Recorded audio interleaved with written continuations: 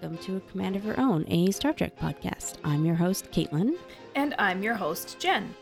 This week we're discussing Season 2, Episode 10 of Star Trek Discovery, titled The Red Angel. Dun dun dun. This one was written by Chris Silvestri and Anthony Moranville, and this is actually one of the only writing credits that was listed for either of them on IMDb. Like, at all, not just for Star Trek. I think there was like 2 or 3 others maybe, but that was it. They are credited as writer's assistants for the show in general. This episode was directed by Hanelle M. Culpepper. She directed last season's episode Vaulting Ambition, and has a couple of episodes listed for the untitled Captain Picard Star Trek series that's currently in pre-production. I don't know about this Picard series. Sounds... I haven't really been, like, reading too much about it, and so I am not really certain about it either. But I mean, I guess I'll give it a try and all, but it just sounds like a weird-ass idea. I feel like the Picard character was... Well, anyways, you know what? After Season 2 wraps, we can do a whole episode where we discuss the premises and, like, everything that's announced so far about the other Star Trek shows. This is true. Let's save it for that. All right. Let's get into some Red Angel. Yes. Now, Cait, last week you were much more sick than you are this week. Yes. Was there anything about last week's episode that you wanted to kind of, like, go over again? Or had new thoughts about or anything like that? Last week is like a big blur to me of fever, medication, and wishing I was dead. So no, I have no idea. Okay. I just thought I'd, like, leave that out there in case that's fair. That's a fair thought. I should have rewatched last week's episode, actually, because I don't think I remember a single second of it. Mm-hmm. Although, actually, I mean, I did see in the, last week on that you were right about Nan being the one who ejected Arium. Also, someone on Twitter, I have no memory of who, brought up the fact that, like, why didn't they eject her into space and then just transport her onto Enterprise and, like, put her in lockup? Like, could have just gotten her right away. Or why didn't they just transport her to lockup? Like, I don't understand. I'm operating under the assumption that because of Arium's cybernetic implants and things like that, she can just so easily circumvent the technological aspects of any of that it would make her incredibly difficult to actually stop. Sure. It does seem silly, though. Yeah, and the fact that they didn't try, that there was no brainstorming some other way to work around this, something else to do, is kind of disappointing. I also felt a little disappointed with it because we didn't really get time for Arium to perhaps be the first voice of control. Mm-hmm. And so, like, I still feel like we have this overall motivation of, okay, it wants to evolve. Why does it think that humanity won't, like, it can't work with other sentient species? Like, why? It feels like they had a chance to give it a voice and, like, have some people trying to interact with it. Right. And they just were like, no, let's kill her. We don't want any talking to happen. Yeah. So I feel a little disappointed that they didn't, explore that and have humanity try and, like, talk to control through Arium and have Arium sort of try and be a go-between. Like, nothing like that was even explored. Right. I guess they can't put too much thought into their bad guys. Yeah. Well, let's move on to this week's episode. Yes. Generally speaking, how did you like this episode, Cait? Overall, I liked it. It had some good scenes. It had some scenes that I really didn't like also. One in particular. But overall, I think I liked it. We got some answers to things. So that was good. We got to see Michael and Spock come to an understanding. Yes. Which was nice. So, yeah, I liked it. Did you? I am so torn about this Mm-hmm. episode because there were parts that I loved. That it Mm-hmm. was like, yes, yes, I love this part. Like on the scene by scene level, there was so much good stuff. Mm-hmm. And then there was also a few other things where I'm like, no, hate, super hate this. Why? I just want to. Yeah. So Yeah. yeah. All right, well, let's start. Yeah. Let's start at the beginning. Sure. The service was stupid. I'm sorry. It was dumb. It was a nice Okay. scene. It was well done, like, It had some really well shot moments. yeah. But like this is a character we barely know, and we don't really, as an audience, we don't care about her that much because we barely know anything about her, and they spent like 5 minutes of Yeah. a shorter episode. A lot of people I've seen online also have that criticism that this felt a little unearned. Like the writers tried Yeah. to put all of this like backstory into the episode she dies, and then all this emotional reaction to try and get us the fans to come along. But it's like you weren't. It wasn't enough of a build-up. It wasn't as long of a journey. Yeah. The only sort of plausible explanation of it I've seen is that they're not showing it to us for the character of Ariam. They were showing those things to develop the other characters to see how this impacts them. Which, Sure, but I get that. And that's what I also assumed, but it still just felt like a whole lot of unnecessary screen time. yeah. And I mean, even going back to last episode, where they started off with like those memory flashbacks for Ariam, and I was like, okay, so they're just, setting us up for this. They're gonna try and like manipulate the heartstrings of the audience and things like that. Right. So it kind of pushed me out a little.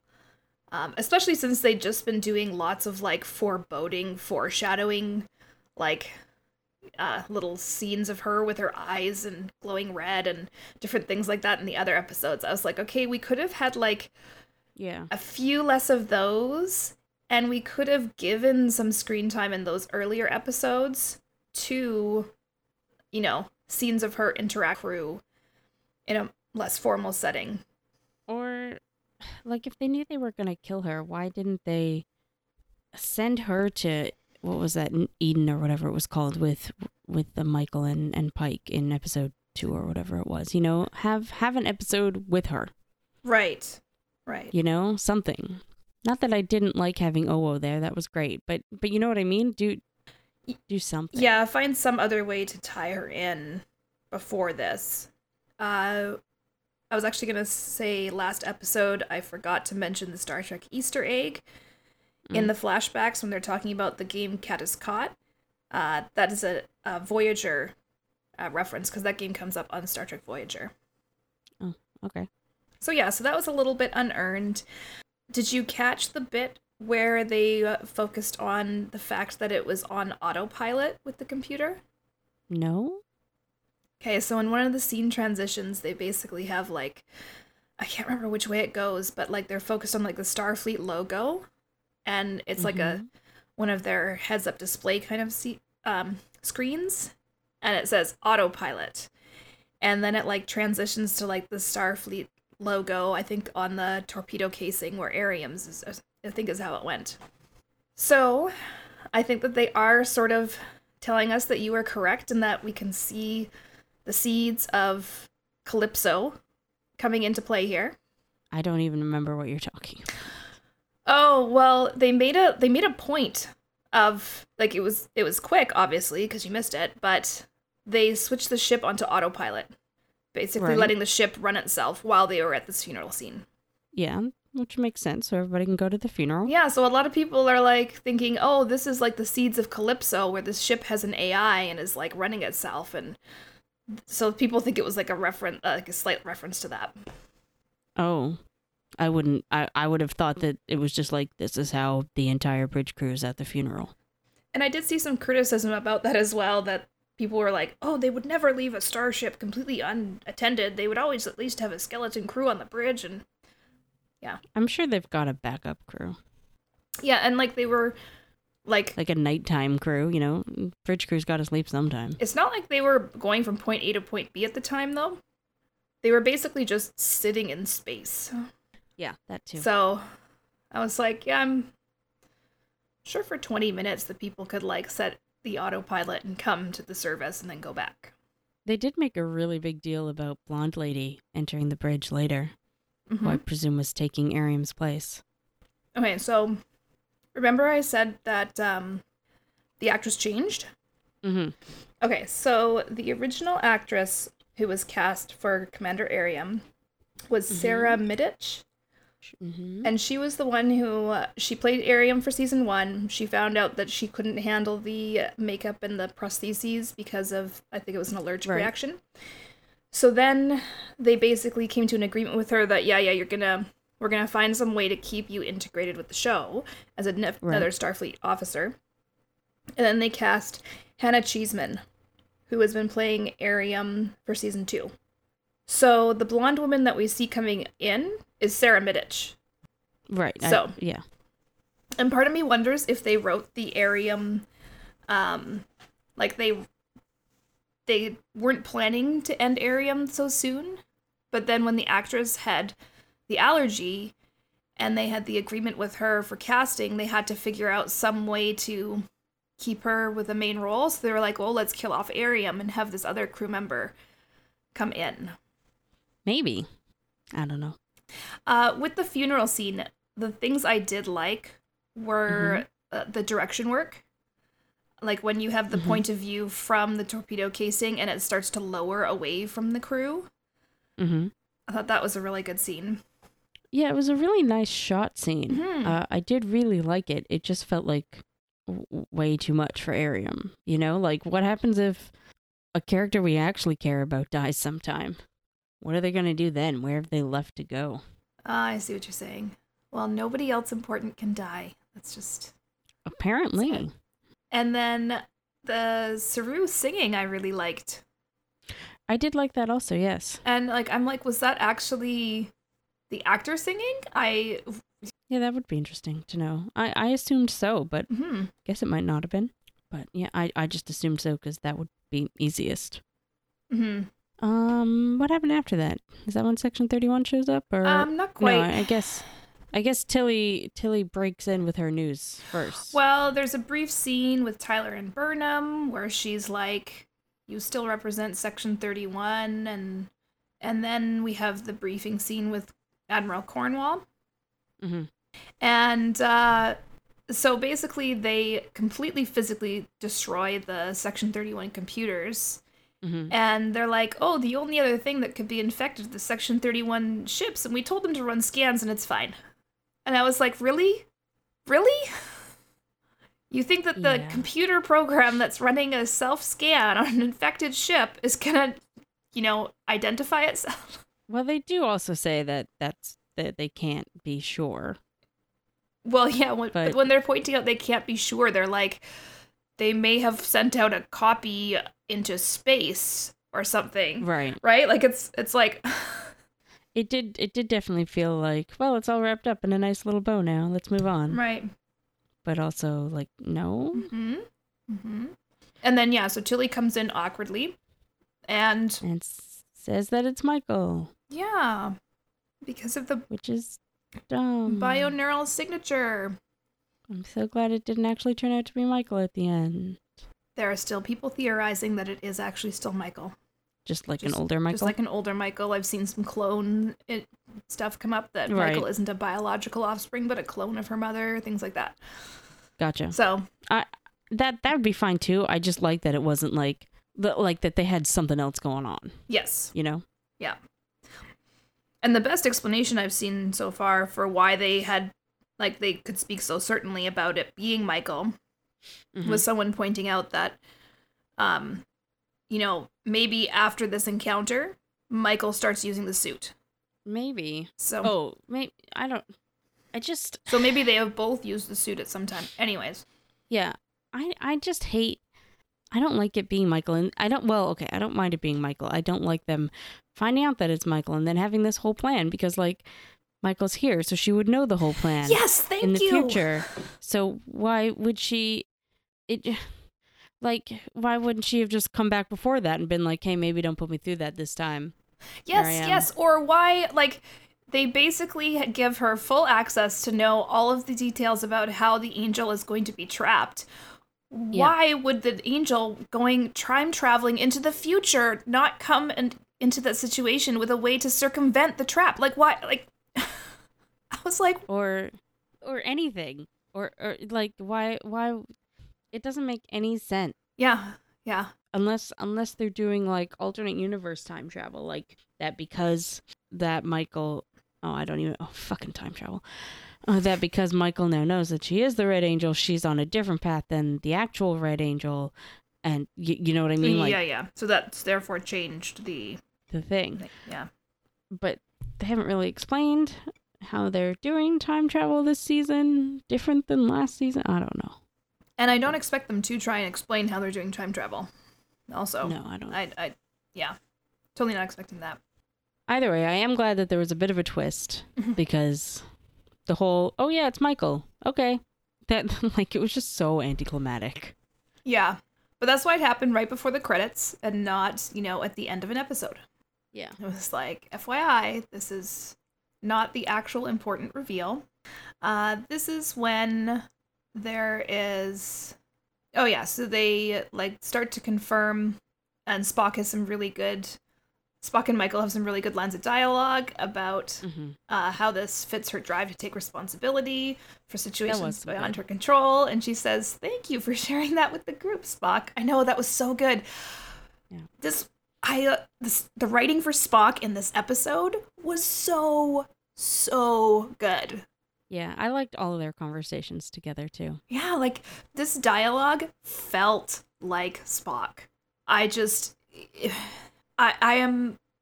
kind of surprised that these writers didn't have other writing experience.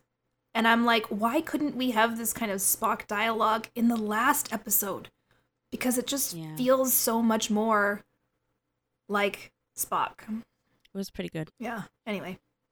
And then Section 31 shows up? Yeah, and then Leland and Giorgio show up. Yeah. And they propose a trap. And don't hide it from Michael. That's right. Nothing. And they explain that the Daedalus project was Section 31. Mm-hmm. And the suit was on the verge of being tested when it was destroyed by Klingon spies. Mm-hmm. And now Commander Stamets is going to get to be a time engineer and help them figure out a trap. Right, yes. I like how they're coming up with ways to use Stamets, and then even in this one they're even though Culber's not actually fit for duty, I'm gonna have him unofficially help out with this. Which, I'm fine with that, as long as they kind of acknowledge that they're we're not putting him back on active duty, but we have contracts with actors, so... So Culber gets to be involved, which... I liked his involvement, actually. And the other thing I really, really loved about this episode is that his, off-duty clothing is, this classic black suit that he looked really good. Amazing in. Yes. And this just breaks from the Star Trek tradition of trying to invent future casual wear that ends up looking absolutely hideous. Yeah, no, it looked a little different than what somebody might wear today, so that was nice, but he just looked really good in it. Yeah. I think one of the things that's always held Star Trek back is that because their uniforms are militarily inspired and their casual wear has been tried to be futuristic and very different looking, it's made it very difficult for people to have casual nods to the fandom in their clothing. Right. It's either screaming Star Trek or there's no real way to work it subtly in. I've got a few cardigans that are from an amazing designer, but she's got so much more Star Wars stuff available just because the outfits that have been in Star Wars have been much more easily translatable to everyday wear. Right. So even this, I mean, it's just a black suit, so you can't really. Yeah. I'm just hoping that we start seeing more, like, in Star Wars, you see some really iconic looks. Like, I'm thinking with the most recent Star Wars movie that had Princess Leia before Carrie Fisher passed away. Mm-hmm. There was her, and there was the actress's name has left my head. But they both had, like, outfits that were, like, a little more spacey looking, that were very distinct. You mean Laura Dern? Laura Dern, thank you. Yeah, and I've seen pieces made that are, like, in homage to that. And so I'm just hoping that if Star Trek has stepped away from this thought of, we have to make it, like, super shiny, or, like, sweeping open shirts for men and different things like that, that we can start to see some looks that are more iconic for certain characters that can be more easily transported into the casual looks for every day. So this one wasn't like, if a guy wears a black suit, they're not going to be like, oh, obviously Dr. Culber. Yeah. But we are at least moving in the direction where an iconic look can be created that is still translatable to everyday wear for fans. So that was a great big tangent about fandom and cosplay and things, and it gave us that real weird scene with Giorgio hitting on them. Oh, I loved that scene. I think I liked it also. I think Tilly kind of saved it at the end there when she was just like, "What was that?" Yes. and Culber just being like, in the background there. Yes. My only thing with it is that, from my point of view, what it looked like to me was that Giorgio was trying to insert herself into the relationship of Stamets and Culber for the purpose of helping bridge that gap and bring them together again, in her own sort of, like, messed up way. I actually kind of like it, because... But why would she do that? Just give me a second here. Okay. You see a couple of times in this episode where Giorgio has decided, that's right, I'm in charge now, I'm fixing everyone. And I can still see where, like, maybe that's kind of like a utilitarian thought process that she's having. Like, I see problems, I fix the problems. Okay. I'm giving them too much credit, but I don't care. I like it. I like the idea of her being like a busybody, manipulative lady with other people's relationships. And it kind of seemed to work. Because by the end, you could see that Culber was, now that Stamets was on the other side of things and being like, actually, no, I don't want to talk to you. That Culber was like, oh, I guess that means, I guess what I said means that we can't even talk. Right. You could see him being like, oh, right, consequences to my actions. Shit. Yeah, I do think that was a little eye-rolly for me, that Stamets was just like, I don't know if I'll ever be able to go. Like, I'm like, really, dude? Really? Like, your partner that got brought back from death was, like, having some issues with trauma, and you're just gonna, like, yeah. I don't know. I don't know how I feel about that part. And I don't know whether I like it better with her being, like, a manipulative, going to fix all the problems, or if I think that, like, I'm just projecting too much onto her motivations, and she was just, like, having some fun with them and not actually trying to fix it. It's maybe. She was just like, here's a room with two really awkward people, and I'm gonna make them feel really, really awkward. Maybe. Either way, I enjoy it. Like her being, but even with Michael, we see her being like, well, I'm gonna stir this pot too. She's gonna. But her intentions with Michael finding out about Leland's role in the death of her parents seemed more intentional than just stirring the pot. Yeah, and I think that she did it the way that she did it because she did not want to be, like, anywhere in the message bearer to Michael. Yeah. I think she was totally just playing that for manipulation, for trying to present herself as better to Michael. rather than actually being respectful that it wasn't her story to tell. Yeah, which I'm okay with. I like it. So, yeah. I like what they're doing with Giorgio. They give her some weird shit, but, you know, she kills it every time, so it's cool. Mm-hmm. Yeah, her performance of it is awesome. My issue with Giorgio is that Starfleet took somebody who was responsible for genocide and was like, oh, it's cool, we could use you. I don't know. That makes sense to me, but I don't feel as strongly about Starfleet as you do. Well, I feel like there should be some sort of sense of, this person committed some horrific acts, and, like, yes, we can't reveal that they're from a mirror universe, but we can also, like, quietly find a way for them to retire, and then, yeah. Anyway. I don't know. Like, I'm not saying that I support employing of genocidal maniacs. I'm saying that from a fictional standpoint, I get that Starfleet would want somebody like that on their side. But again, you have a much better view of Starfleet than I do. Right. And I will point out that, like, Cornwall also was basically about to commit a genocidal act at, late season 1. Yes. And so there's definitely some gray in the top ranks of Starfleet at this time. So, that aside, I still love the performance and material that both Cornwall and Giorgio are getting. Yes, so do I. Cornwall was really good in this episode. Yeah.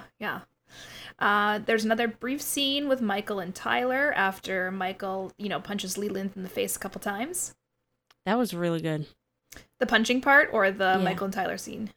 The punching part. I didn't really like any of the Michael and Tyler scenes. I didn't like any of the Tyler scenes, pretty much.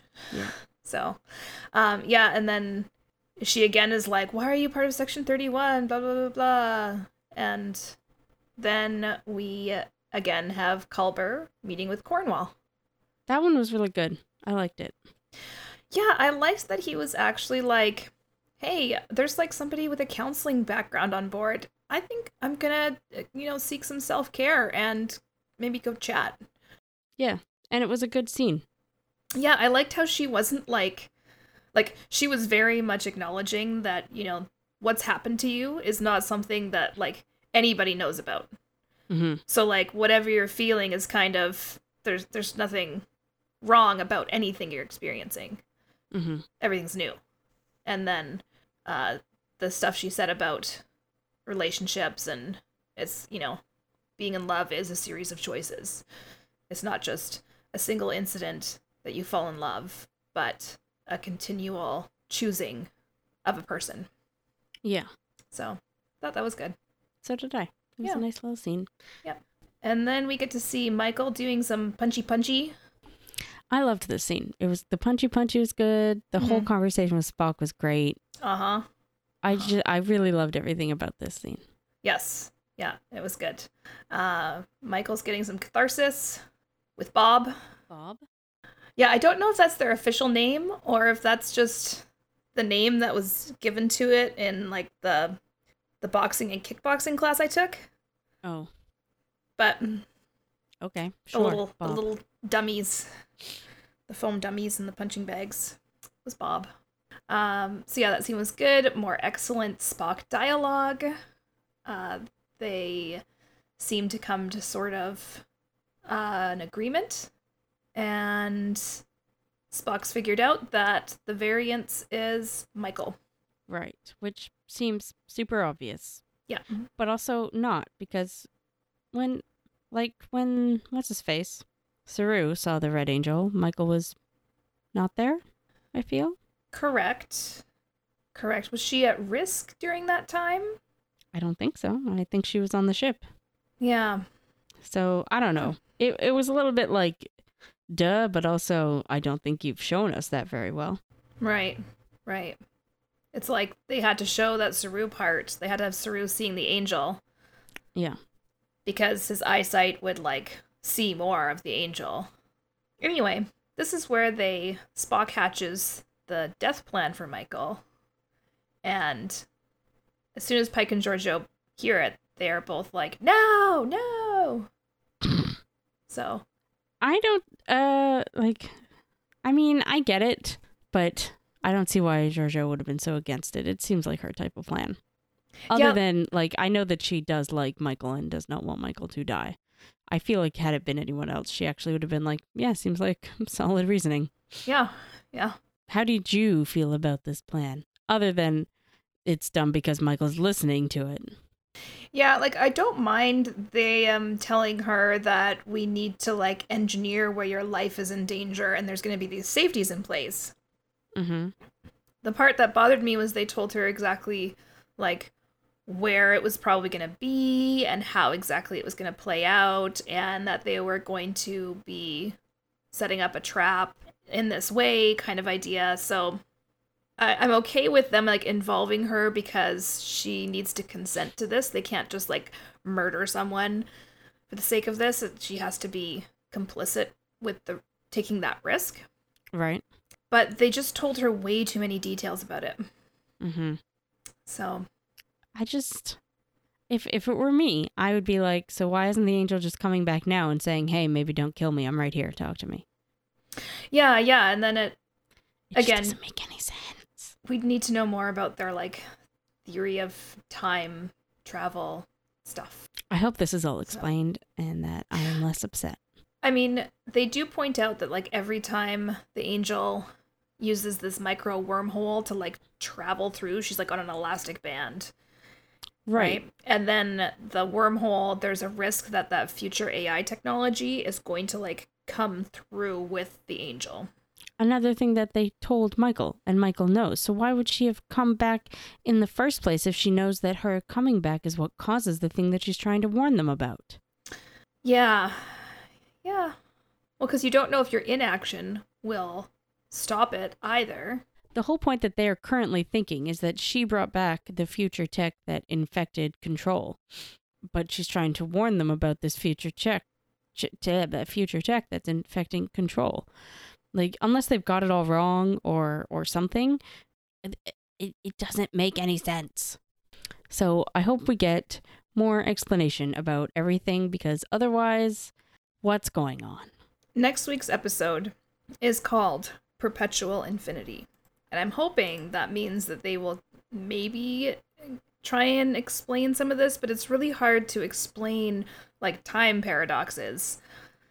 But, well, anyway. They should explain it. To me, in particular. Yeah. So they set up this plan. Burnham...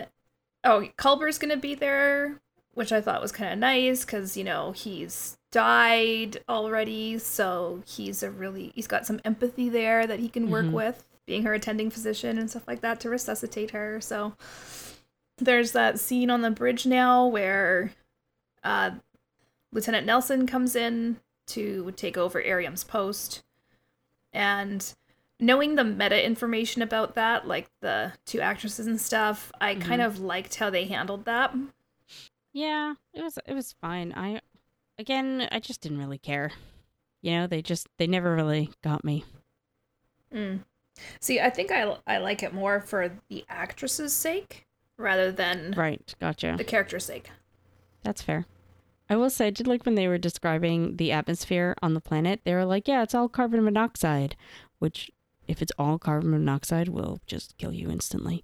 But also, there's this other thing that's even worse.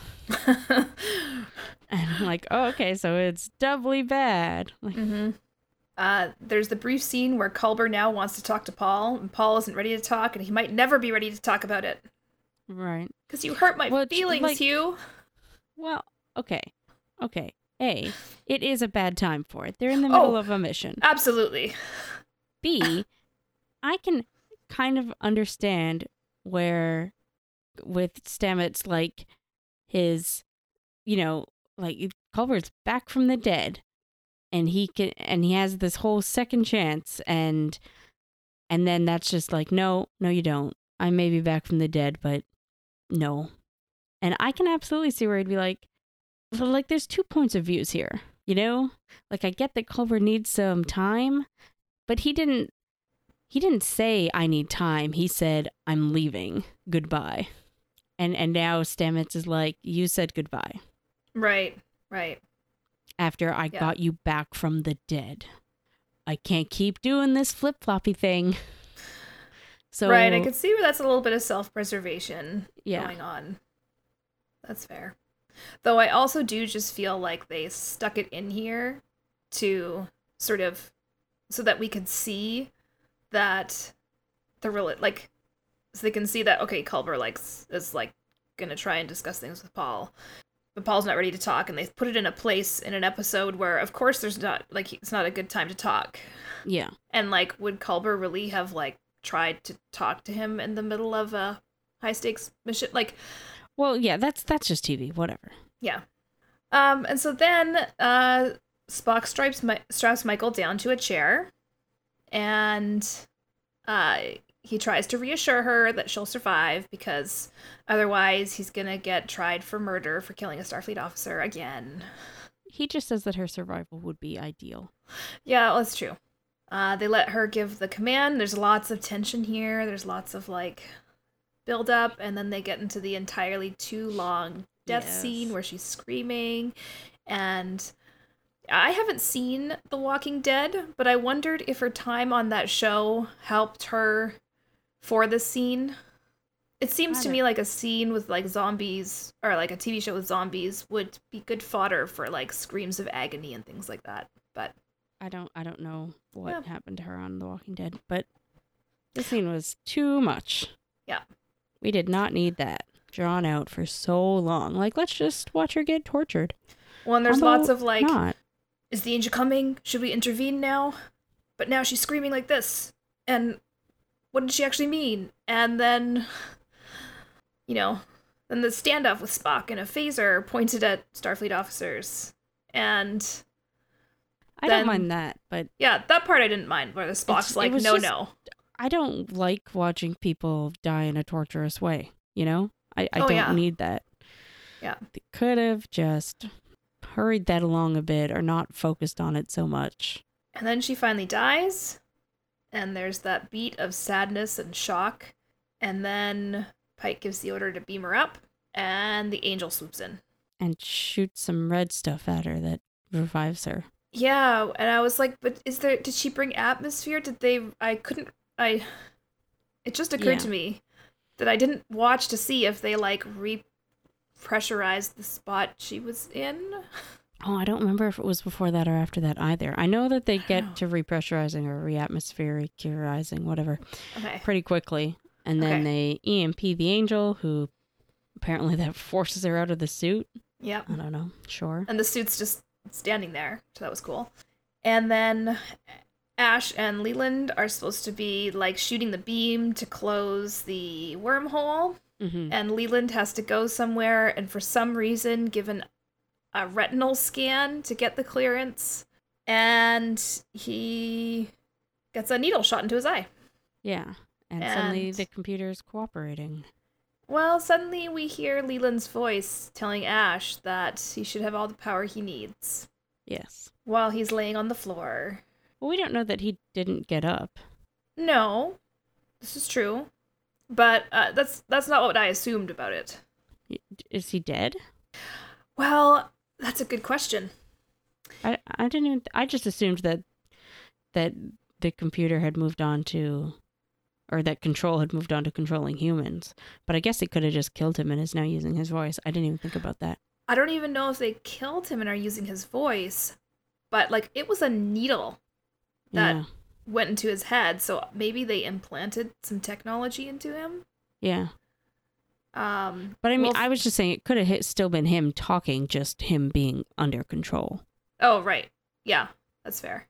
That's all I was saying. And clearly those scans that they ran on the Section 31 ships to rule out, you know, them being infected, they missed something. Big shock. Yep. And then, so yeah, the person falls out of the suit after the EMP, and it turns out it is Michael's mother. Okay, but back to Leland for a second. Sorry. Okay, yeah. I don't understand. Like, they've just had all this AI problems, blah, blah, blah, blah, blah. And, like, the computer wasn't cooperating and was, like, doing weird stuff. Why would he not have immediately been like, oh, shit? Because it was, like, didn't it like, repeated things that he was saying back to him. It was clearly kind of mocking him. and, like in a way that a computer would not do. Right. So I don't see why he wouldn't have immediately been like, oh no. But whatever, that's fine. Back to the big reveal. Okay. Burnham's mom is in the suit, not Burnham. Yes. Once again, dun dun dun. And the episode ends on this cliffhanger. Even if it's not Burnham in there, I just, I really hope it's not a clone or anything. Like, I really hope it is just strictly not Burnham. I mean, they'll have to explain why they thought it was Burnham, but I really hope it is super duper not her, has no memory of this, blah, blah, blah. Because otherwise, if she has memory of all this going down, it makes zero sense. It makes zero sense. Yeah.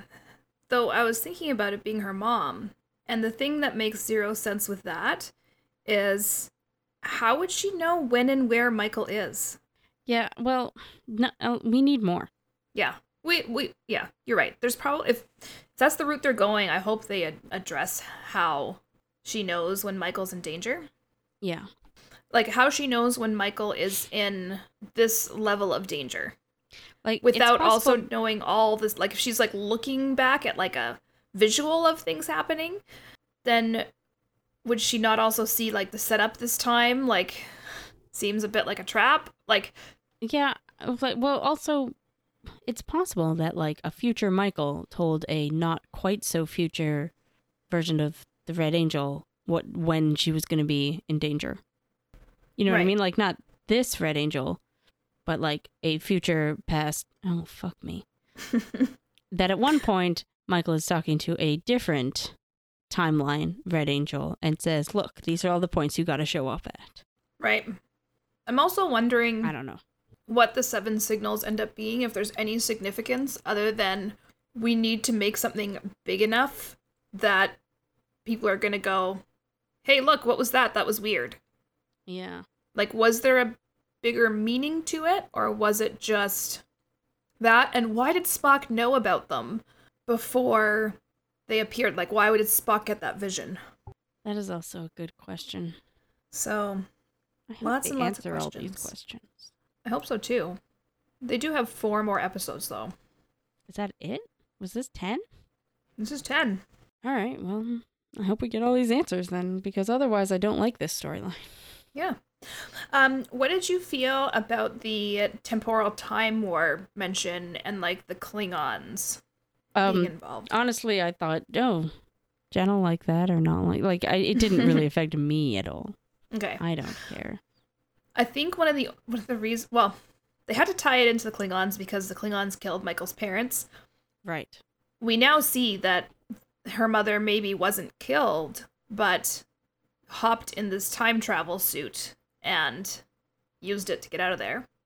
And left her daughter behind. Yeah. Which might have been an accident. Maybe she couldn't get back to the right time, like, I'm sure. And, yeah. And also, like, to be fair, it's like, is it better for me to, be killed?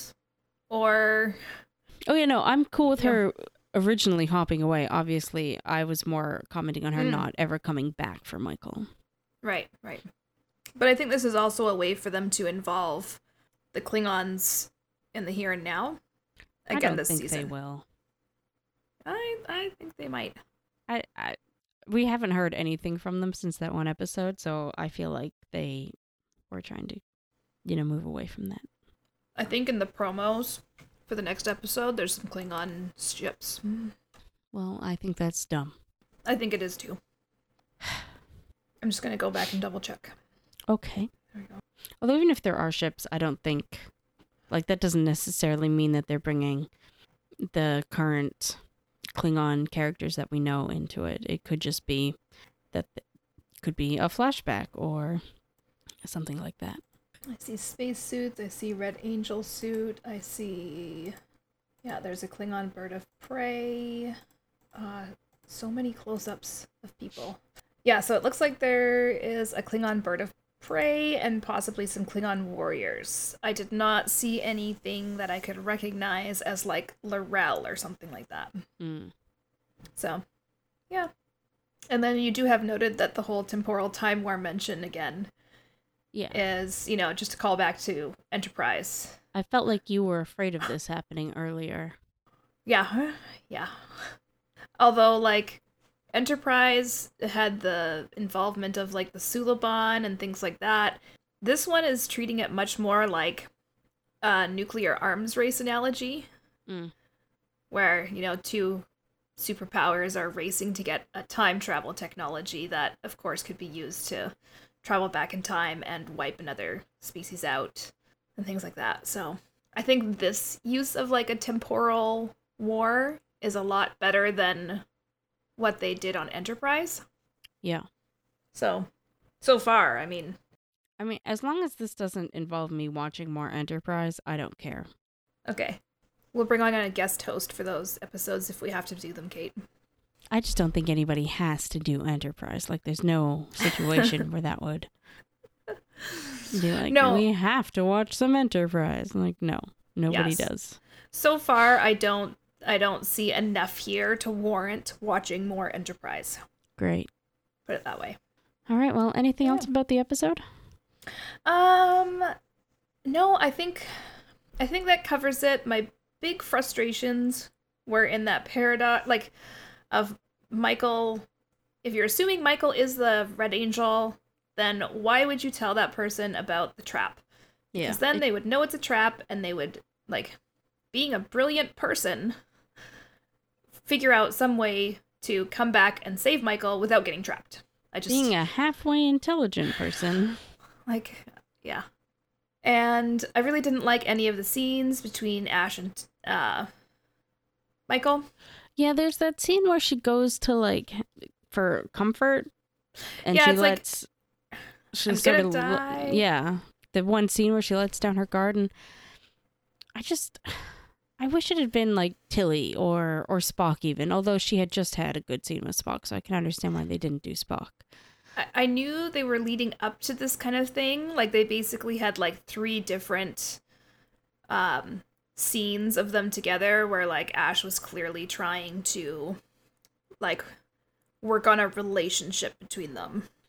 Even if it wasn't, like, a romantic relationship, he was, like, talking to her in the turbo lift. And then she was, like, all, like, mad at him and accusing him of knowing, like, did you know that Leland was involved in killing my parents? And he was like, you know, awkward pause, but no. And then she comes to him for comfort, and especially with it being right after the funeral, I was like, are they gonna do, like, you know, the grief sexy times thing? Which I'm glad they didn't. Oh God, I'm so glad they didn't. But I don't feel like this season their relationship, I don't see why she would have gone to him. It just didn't feel right, you know? If she wanted to talk to somebody about how she was about to die or how she was scared. It just didn't feel like it would be Ash. Yeah, and this Ash in this episode felt to me so much like season 1 Ash. Mm-hmm. I mean, I'm also glad that even though she was like, is this really what you're about? The Section 31, are you going to use them as your guidance, your compass?